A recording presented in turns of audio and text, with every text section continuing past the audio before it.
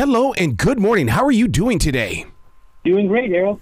Man, what a fascinating book for every single age. How you guys have brought this to us this is a miracle in my hands right now. It's just so beautiful. Thank you so much. You got to tell me what went into it and how the idea basically, originated. Because, I mean, there's so many things here that as passerbyers of the everyday world, we walk by so much. But yet this book gives us the opportunity to stop and stare. Yeah, I wanted to share with audiences all the different ways that a camera can extend our own vision. So that can mean things like magnifying microscopic objects, but it can also mean stopping time and letting us see motion that's too fast for us to perceive, or light that illuminates details that we would miss, or even simple ways of focusing our attention on a scene in a way that illuminates the subject and allows us to appreciate things that we would miss at first glance. The colors. I mean, I thought I knew the regular colors of life until you open up this book and you realize there are so many colors that just make your imagination pop. Absolutely. I think the cover is a great example of that. Yep. It looks like an abstract painting, red and blue colors, and then you realize, actually, this is a real photograph of amino acid crystals taken under polarized light. And so there's so many images like that blow my mind. Is it fascinating to you to realize that even though we are humans on the planet Earth, and we always talk about the universe and how we're just a dot on the map, when in reality on the planet Earth, we are just a dot on the map? Look at all this life that you have captured in photographs. Yeah, I think that's the main takeaway I want readers to have, is that there are so many hidden mysteries all around us. Yes, these subjects themselves are interesting, but just imagine this is just scratching the surface of all of that hidden wonder and hidden beauty in the world. A book like this, I mean, it's got to be placed in schools. It's got to be placed in homes. I mean, when you've got something like this that is a work of art, and you introduce something I've never heard of before, a scientist photographer. I've never heard of that before. I mean, you're bringing something forward so that young readers can go, I want to be that. I want to do that job. That is absolutely my goal. I grew up in Atlanta, Georgia, kind of hiking around the woods with my older brother and sister, playing in the creek behind my house, and thinking, the only way I can continue this kind of adventure and exploration is through becoming a scientist. And it wasn't until I got to college that I realized actually working as a photographer will allow me to follow this passion too. And instead of leaving behind that dream of becoming a scientist, I just folded it into my career as a photographer, and now I have merged both of those identities, and I have a foot in both worlds. So many of these photographs are like a drop falling from the sky, and it didn't just happen. Did you have to take several different photographs or make several different attempts? Because there's such a work of art when it comes to just liquid in flight. Oh yeah, for every photograph of mine in this book, on average, it took about 3,000 to 5,000 attempts to get a single photograph that worked. Wow. And then you've got to also have the oh my God, the way that the water is flowing from the top of this mountain all the way down the cliff, and then the stars in the sky. I mean, how you use your imagination. When did you know that you had this as a skill? I mean, even with the bats and the way that they move, you really bring these pictures to life.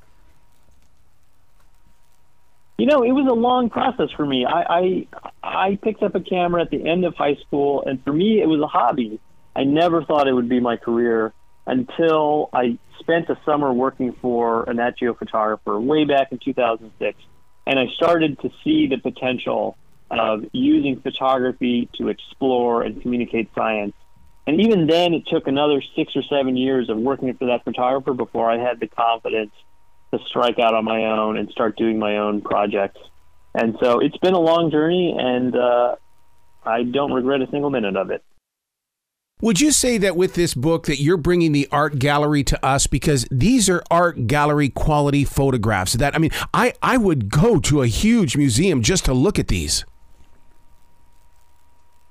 That's the goal, is to show that world and that sense of mystery that you can capture with a photograph. Those are my favorite pictures in this book, that you look at them and maybe you recognize a little bit of what's going on, but there's something there that feels unfamiliar that leaves you wanting to learn more. That's really what I want people to take away, is walking away from this book, putting this book down and thinking, wow, I want to learn more about this world we live in. There is so much more out there that is beyond my comprehension. You know, where can I learn more? That is the goal that I want to leave people with. I'm glad you're thinking like that, because we live in a world where they keep thinking that, well, it could be over tomorrow. And it's like, wait a second. No, because there's more to this world than the human being. I mean, look at this photograph with the penguins underwater. How you captured this, I don't know, but it's so happy. Yeah. So each chapter, different eyes and so many different cameras, but they're all tied together with this common theme of those hidden wonders of our world. Yeah, because, I mean, here's one of those hidden wonders of the world. I mean, you've got it here with, you know, each of these images stretches or compresses time beyond what our naked eye can detect. And right away, you started off with the Northern Lights. Oh, my God. I'm from Montana. I've seen the Northern Lights, and it's like how you capture something that is moving so quickly blows me away.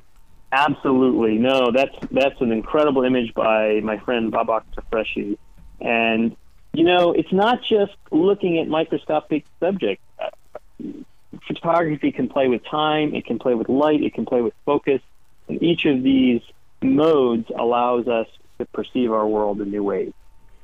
Well, even the shot with the rocket going up into space. I mean, you know, we see fire when we watch it on the news, but yet your photographer makes it look like the fire is alive, that it's a living, breathing creature, and it's lifting this machine to the heavens.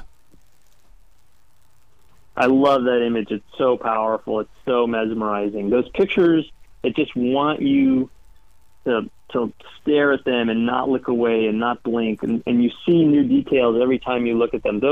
That is the definition of a successful photograph, when you can't look away and Yep. you see new details every time you look at it again.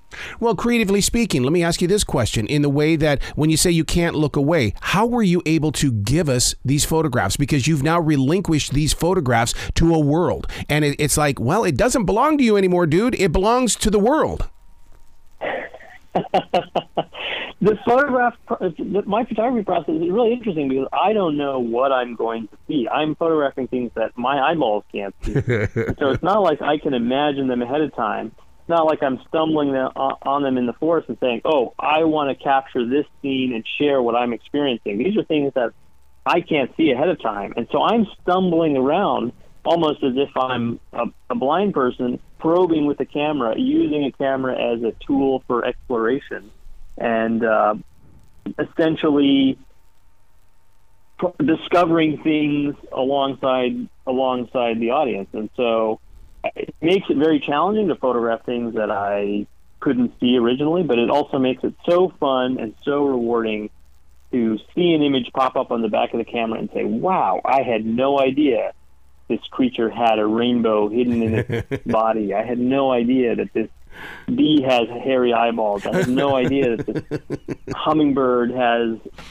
shimmering feathers that overlap just like fish scales. And so that is what's so fun about my process. I am so glad that you've given yourself permission to be that scientific photographer, sir, because you're showing the world something that we, like you said, that we are passing by. You've got to come back to this show anytime in the future.